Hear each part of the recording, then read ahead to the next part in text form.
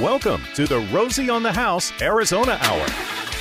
Driven by Sanderson Ford. Your weekend wake-up tradition. It's Rosie on the House.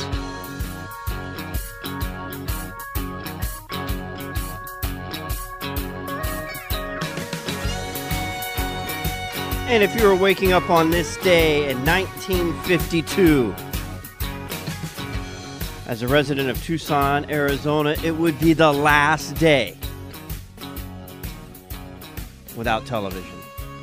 4 stations made their debut on April 14th in 1952 in Tucson.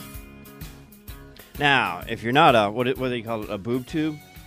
And somebody that sits around and watches TV all day, there's some great things going on in southern Arizona as we focus on Douglas all month long. As our staycation winter, we'll be traveling to the Gadsden Hotel next weekend.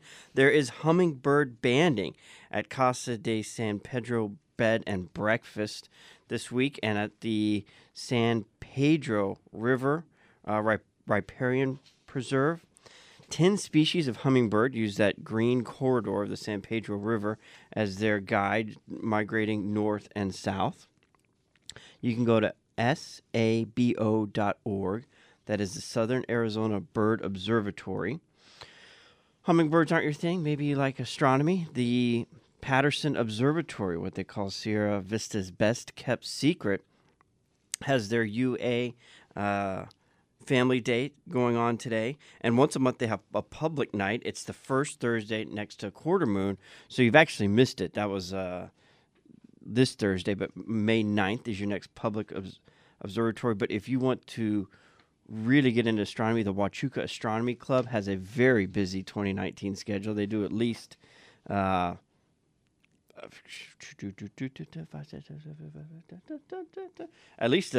events a month. We'll have the Douglas Days event coordinator on later this month. Douglas Days will be at the beginning of May, but they're actually having their Miss Douglas Days pageant tonight. You know, you got to have the pageant before the parade because you got to know who the queen is. And that pageant's going on tonight at Douglas. And we'll be talking all things Southern Arizona throughout the rest of the month, covering Douglas. We focus whatever our staycation destination is all month long very heavily so that all listeners of Arizona can get really educated and aware of all things that are in different parts of the state. It's a great state with lots to do. If you're looking to go maybe take the little ones out for a zoo, the Wildlife Zoo and Aquarium and Safari Park in Waddell was listed by Reader's Digest as the top zoo in Arizona. Main reasons were 600 species, 6,000 animals, and it's got a baby zoo animal nursery. And this one really puzzled me. A Dragon World exhibit. You can have a zoo on fictitious animals. That one I hadn't figured out, but it is a great zoo. I haven't been to the Phoenix Zoo in years, but this Phoenix one's Zoo is closest awesome. to our house. And that one's so when we growing go a lot. to the zoo, we always go to the one in Waddell. You know what I'm ashamed of? I live and run behind the zoo for, 20 years in the neighborhood. I have never been inside the zoo. Never. Some would say you belong there, Gary.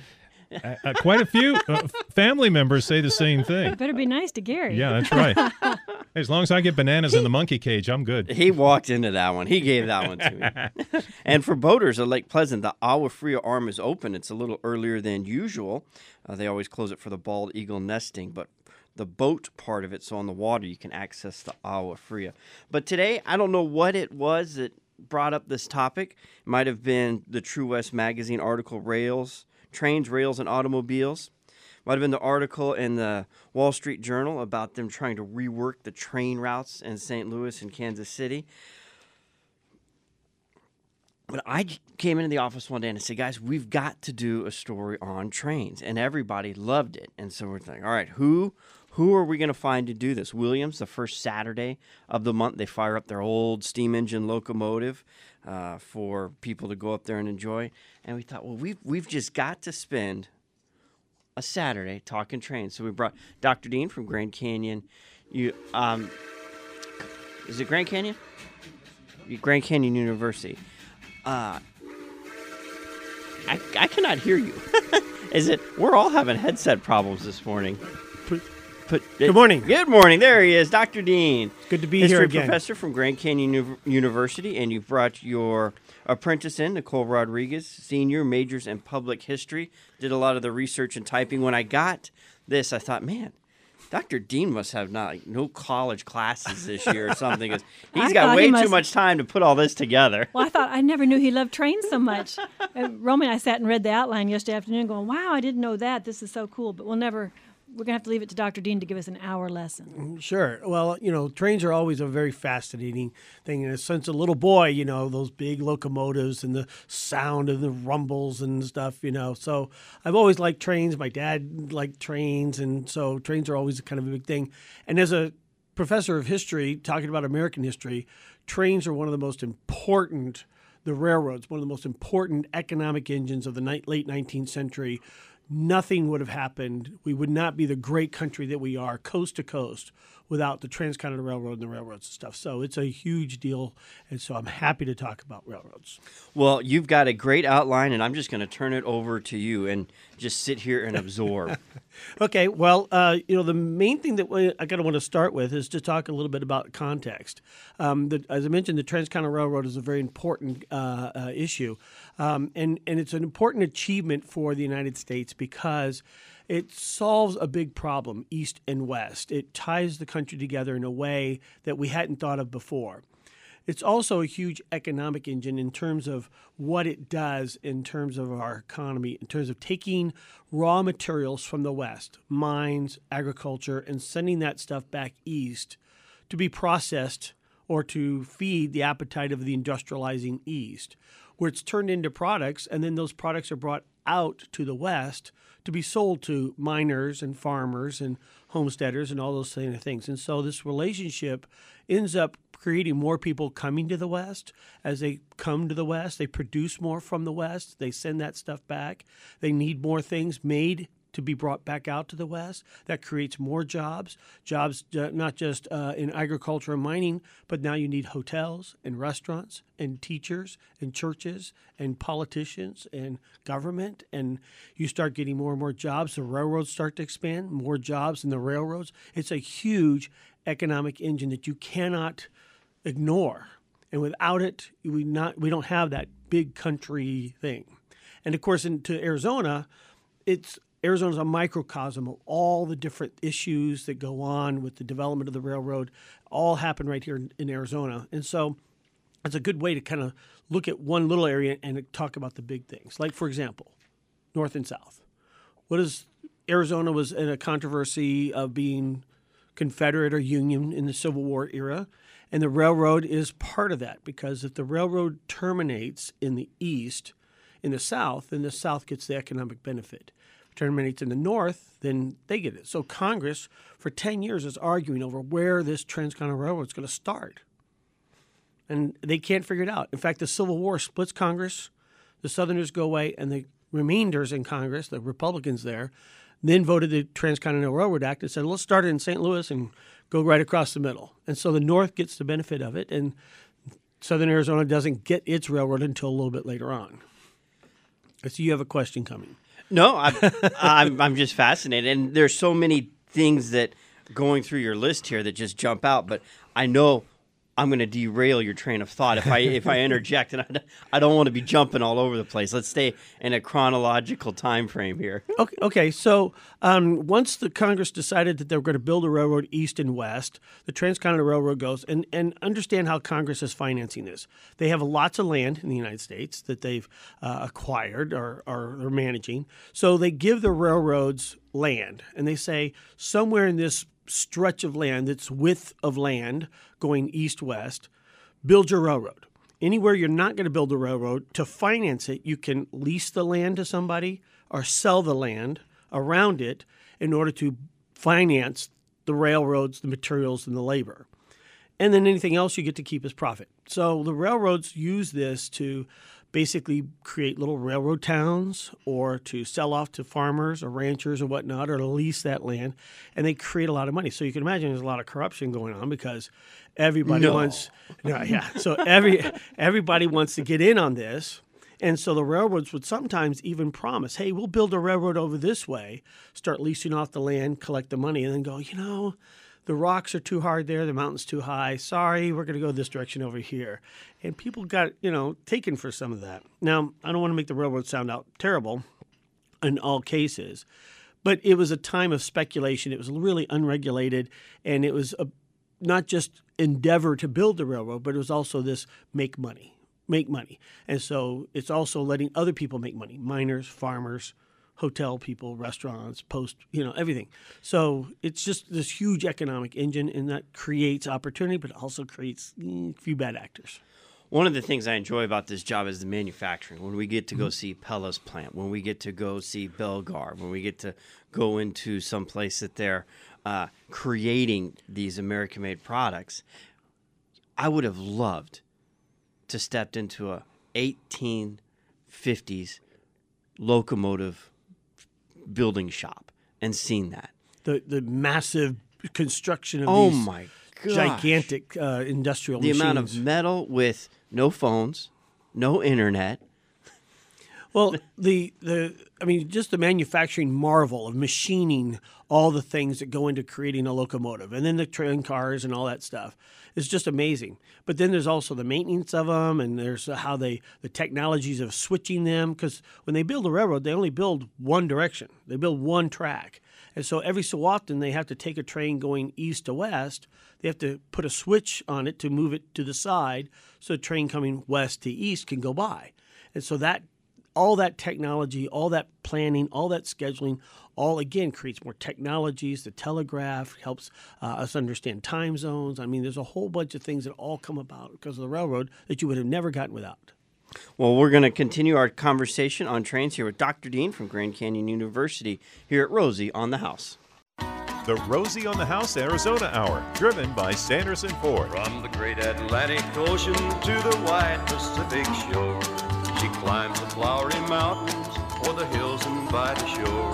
True or false for a set of Arizona State Parks passes? Dr. James Douglas, the gentleman that founded Douglas, Arizona, and invented a new way to extract copper from ore, was originally Canadian. If you think that's true, text true or T to 411-923-F or false for false, and we'll pick a random right winner at the end of this programming segment and send you to any one of Arizona's 35 state parks. We're featuring Southern Arizona, so I thought I'd highlight Karcher Caverns this weekend. Today, at 9:45 a.m. and 12:20, right after lunch, they have sign language tours. So if you're hearing impaired, that's a great opportunity. They've got a sign language tour guide to take you through the Karcher Caverns, just one of Arizona's great 35 state parks. You can actually download the app and plan your Arizona staycation around a state park. It's also Country Thunder this weekend. This picture is why I don't go. Can you imagine sitting in that mess on the freeway? Not that I want that bad. No way. But tonight, Arizona's Dierks Bentley does take the main stage at 10 o'clock. And tomorrow night, Chris Stapleton takes the stage at 9. Amanda and I would go if we weren't generally already asleep by those times. But we're talking trains with Dr. Dean, and we're going to jump into Arizona. As we established earlier, the rails hit the northern Arizona first, coming across from state. Actually, they get at the southern part of the state first. In 1870s, they come through the Southern Pacific Railroad. The north. I got you. You were saying northern Arizona and southern Arizona. The north versus the south. Oh, sorry, you're right. Sorry. The north gets the Transcontinental Railroad first, but in the 1870s, the railroad comes to southern Arizona first. the Southern Pacific Railroad. It actually comes from California, work its way, gets to Yuma, and then they don't have a charter, they don't have the permission, so to speak, to cross at Yuma. But the railroad, that's not going to stop the railroad company. And so they kind of snuck out onto the bridge piers, and they started to, there's only like 4 guys down there guarding it from the troops, and so they couldn't really stop the railroad company. So they laid the track at night and got it across the river, and then continued on up to Maricopa and Casa Grande.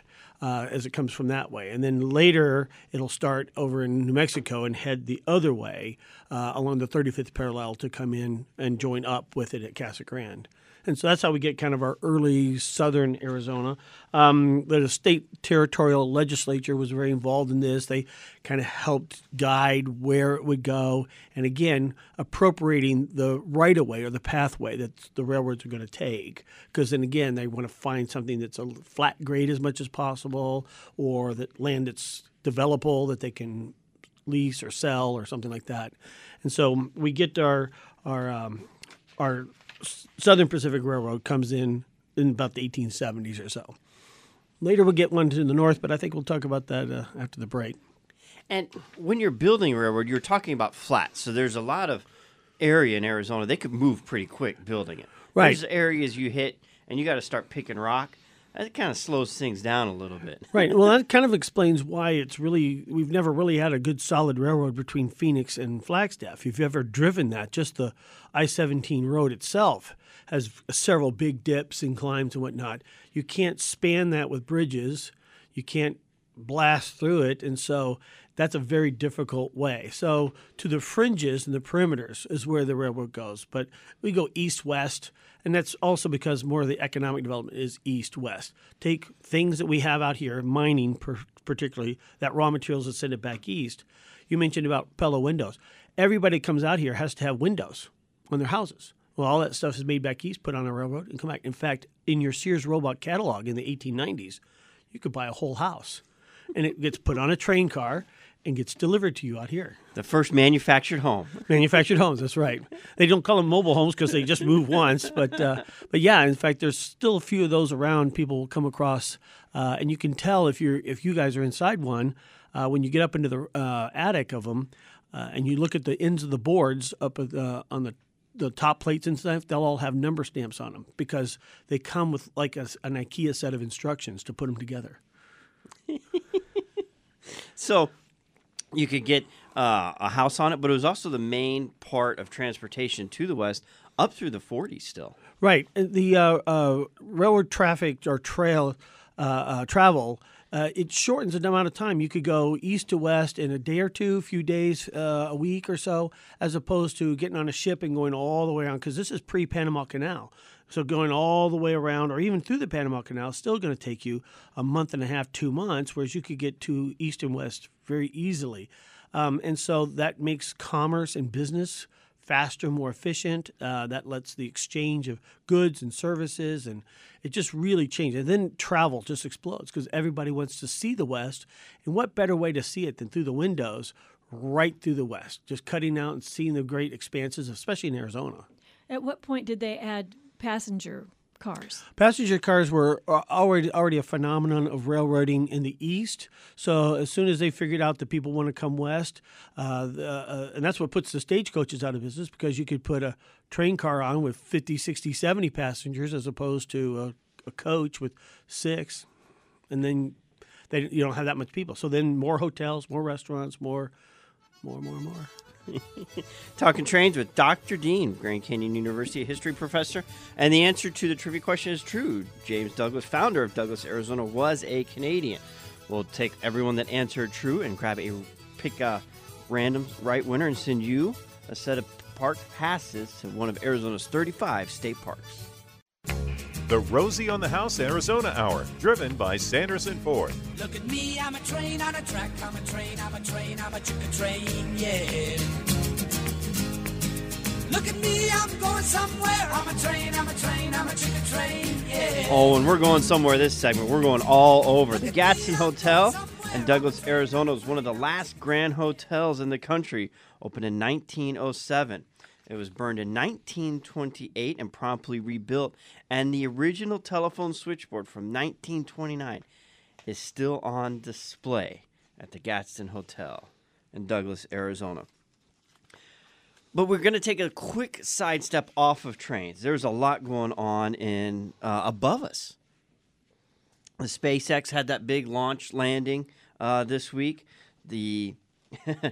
This one kind of creeped me out. The Wall Street Journal, their space issue, titled Future of Everything, talked about the potential mining of the moon. I mean, don't we kind of need that for tides and everything?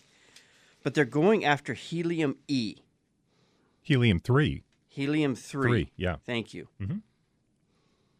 A metric ton of gold is worth $42 million.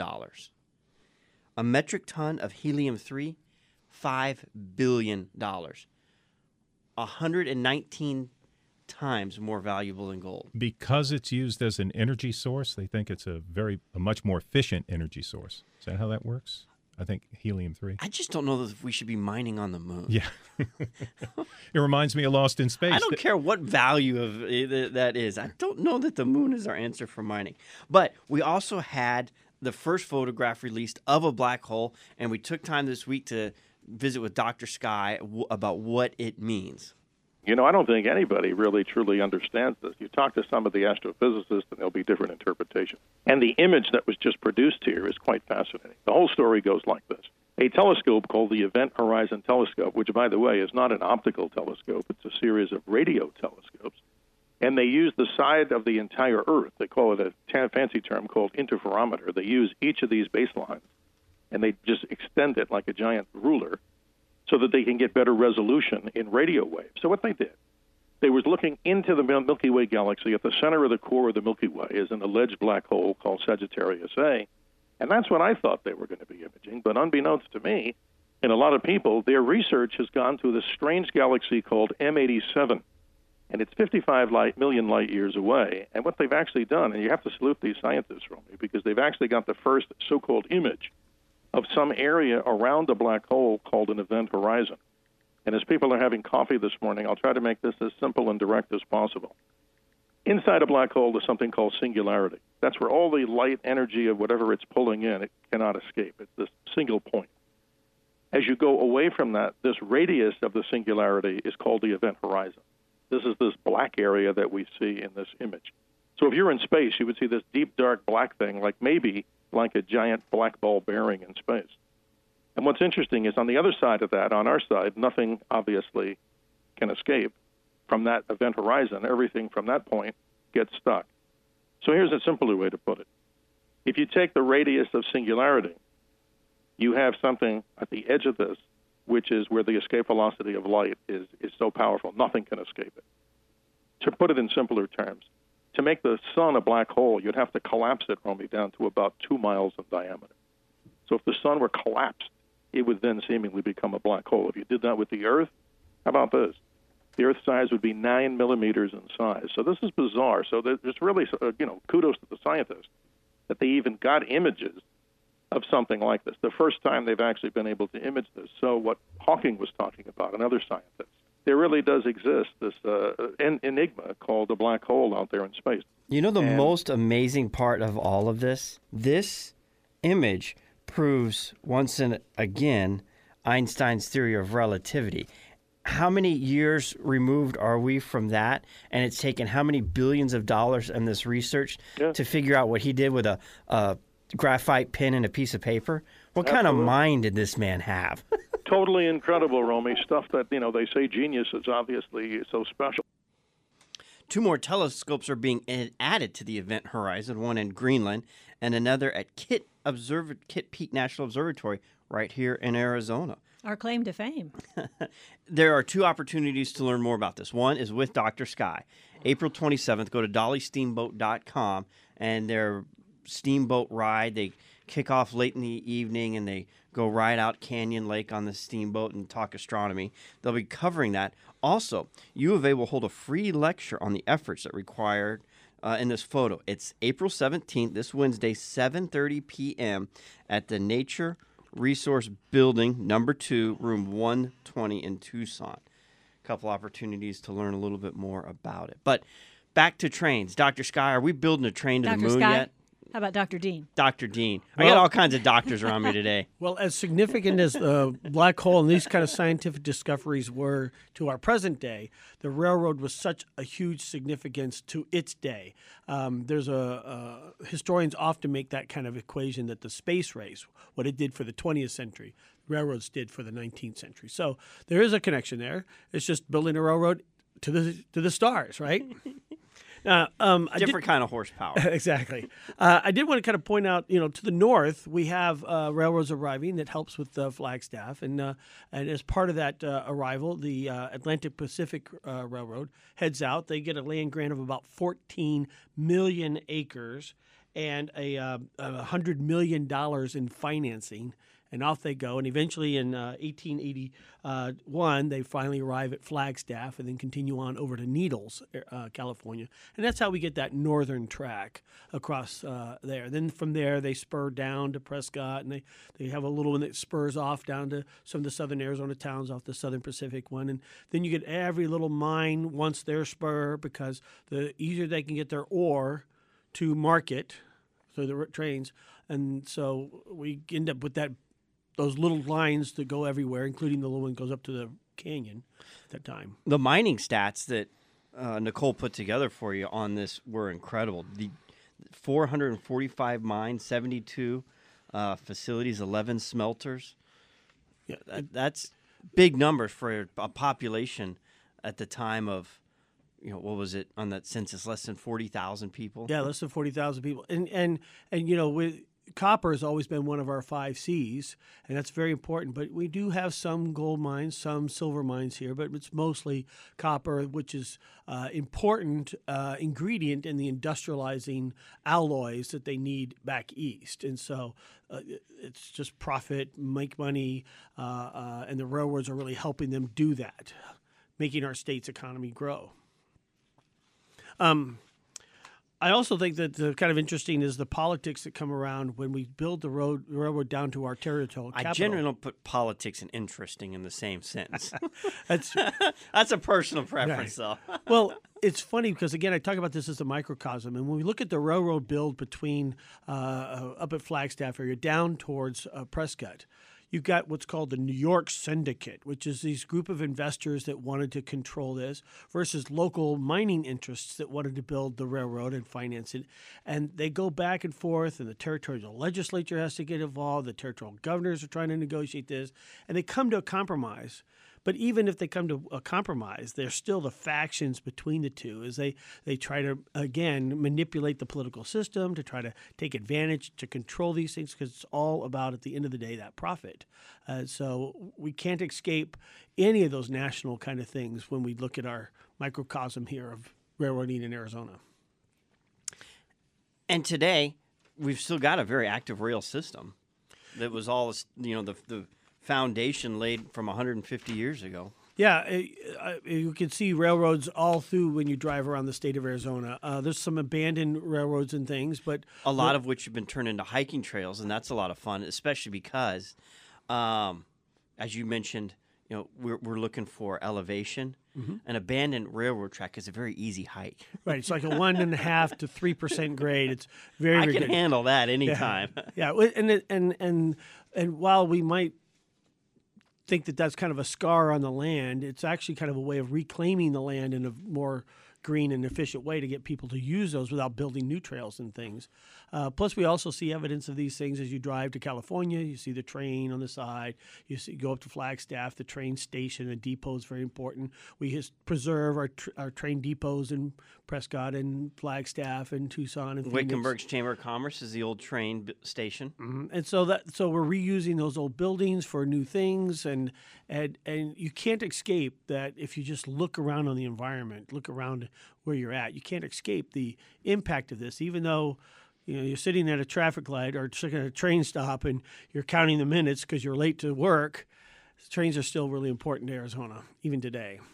I cross one at Grand Avenue in Northern, and about once every 3 or 4 months, I get stuck. I get stuck and a little late to work Saturday mornings waiting on the train. And of course, the secret if you're going up Grand is to catch the train and follow it because the lights are always green going up Grand. You just have to be disciplined to pace the same as the train because you're only going about 30 miles an hour.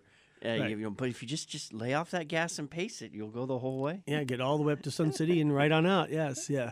So, what I think one of the other important things I want to kind of point out about our railroads in Arizona not just the economics, is, you understand that they were also had some negative effects to those things. Obviously, they were used for the military to help put down Native American revolts and to subjugate those populations. They have an environmental impact of hunting and exploited resources and things. So the story of the trains is not always glorified, but they have to take the good with the bad in these kind of stories, and they are part of the big part of building America, and we have here in Arizona just a part of that story. And would you change it? I don't think you could. Exactly. You don't get where we are today. And of course, the Highway Act in the 1950s supplants railroads to where now trucking and automobiles and travel by car becomes kind of the replacement to that. And so train travel diminishes. We do have an Amtrak line, I think, that comes through in northern Arizona. Yeah, at Flagstaff. That's the Southwest Chief. Yeah, so Gary D's dad worked on the rails. Yeah, I'm a Southern Pacific man. Very good, very good. And even streams the live stream from the Flagstaff depot. I tell you, hey, I love the train's coming. I'm like, okay. Yeah. Oh, you have to stop. Virtual Rail Fan on YouTube, folks. If you're a train fan, go ahead. That's great because it's part of our lore. It shows up in our musical history, all that kind of stuff. Even Will Rogers, said something about railroads. He said, even if you're on the right track, you'll get run over if you just sit still. Hey, good point. So, life lessons from Will Rogers. He had a lot of them. Mm-hmm. He had a lot of good ones. Now, there's one more interesting point, but I'm going to save for our next break. That actually kind of goes back to the beginning of it all and the purchase of the U.S.-Mexico land when all the Gadsden purchase, because we'll need a little bit more time than we have left in this segment to cover that. Sure, and that's related to the Gadsden Hotel, which you just mentioned. That's why I was going to save it for the next segment. We're on the same page. The light just went on for Gary. The Rosie on the House Arizona Hour, driven by Sanderson Ford. Train, coming around the bend. Train, coming around the bend. Well, it took my baby, but it never will again. No, not again. On a beautiful Arizona Saturday morning, I was really waiting for the little engine that could, but you held out restraint. Good. I know that took discipline. Good job, Gary. I've been working on the railroad. That's so cliche. But it's so good. I know. In preparation of this, I have been working on the railroad. Now, was it you or was it Nicole's Rodriguez? been working. Yeah, she worked very hard on this. Now, Nicole, you put together 6 pages of research here. Is this something we can put on a PDF and throw on our website for somebody that's interested to download? I mean, you've got how many hours did you put into this? Oh, it was a few days of research. Well, Spent a lot thank of you time for in the that. Arizona room at the Phoenix Library. So, but yeah, you're more than welcome to post it. She's very good at what she does. Yes, this was very impressive. Now, a publication I've been enjoying reading is called the Territorial News. I found it last month when we were leaving the hotel in Florence, Arizona. This is published out of Apache Junction. It's a bi-weekly publication, Your Connection to the Old West, and they play a trivia game with their readers. And this one's question is, Arizona's early growth was fueled by what's known as the 5 C's. Copper, climate, cotton, Cattle, citrus. Citrus, yes. Rails, the trains for the transportation, is critical to 4 of those 5. Mm-hmm. And those other 4 aren't possible without the 5th one, climate. Right. Mm-hmm. And so one of the things to really kind of make all this really touch off at Arizona is the Gadsden Purchase back in 1853. After we concluded the war with Mexico, we paid $15 million to them for what's essentially lots of Arizona and New Mexico, parts of California, whatnot. But as it turns out, when the surveyors came through and said, well, we really need this flat southern Arizona area to bring the railroad through, oops, we didn't get that piece of land. So we bought another 29,000 square miles of land, the Gadsden Purchase in 1853, for another $10 million. Which was done with James Gadsden and Jefferson Davis. Mm-hmm. That was part of the pre-Civil War. Jefferson Davis serving in Congress. He was a big advocate of the railroad and wanted a southern. Imagine that, because he was from Mississippi. Wanted a southern route. I see a look on your face. Well, I won't. I'm not going to go into a history battle with the history professor. I think Jefferson Davis was from Kentucky. He served in Louisiana because Rosie was born in Jefferson Davis Parish. Right. South. Right. Born in Kentucky, but he called Mississippi his home for a period of time. Okay. And then after the war, he was in Louisiana. And they've got a big tribute to him in the Civil War Museum there in New Orleans. Which I've not been to, but here's phenomenal. It's They've really got great. That and the World War II And the Museum. World War II Museum. You got to see those. That's a must-see. We'll save that for a whole nother topic. Yes. Hey, I do want to just kind of give a shout out to Rosie, who's still recuperating a little bit, but I got a book here for him, Jay Wagner's book, Arizona Territory, 1863 to 1912, A Political History. I'm going to send home. This is probably the best one-volume book on that looks like 10 history. volumes. It is 400 pages or so, but it's a good read and a really lively read on for 400 pages on a political history of territorial Arizona. Best one-volume book on that period of time. That is a topic I'm he gonna loves. put my Nostradamus hat on and predict that the 7 o'clock Arizona hour content of 2020 is going to be heavily focused around that book.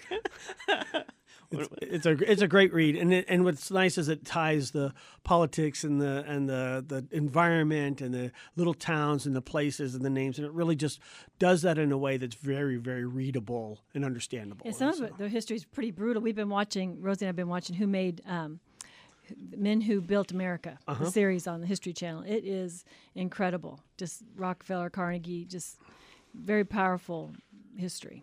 Rockefeller's mantra of pay no profit is what made his success, because instead of paying the guy to buy barrels to put his oil in, he bought the factory that makes the barrels, and he bought the trucks that put the trucks in. So he could pay no profit, and that's how he made. Well, he decided he didn't want to pay the railroads anymore to haul his oil, so he built pipeline. I mean, nobody done that before. It's just pretty incredible. Go around them, pay no profit. So. Anyway, so that's a good read there for Thank Rosie. you. He'll appreciate that. He will. I get it first, though. Okay. And on Facebook, I put up a bunch of, it'll be up in a few minutes here, not all, but a lot of the train parks and trains that you can see and ride in Arizona, all the way from Flagstaff, Tucson. Because there's a lot. Yeah. Starting when you say Flagstaff, let's jump over to Williams. You've got the train. The Grand Canyon. Grand Canyon Railroad. Mm-hmm. Coming over to Flagstaff. There's one. Which one? You mentioned Flagstaff? Grand Canyon Railway and Hotel. That's Arizona. Williams. Okay. Yeah. So then you've got the one down in Verde Valley that goes up to Cornville. Verde Valley Railroad. There's the Daisy Mountain Railroad in Anthem. I don't know that one. It's a little park. It's real cute. McCormick Railroad Park is amazing. There's one that's off of Pinnacle Peak and about 43rd Avenue, right next to what used to be Waterworld USA.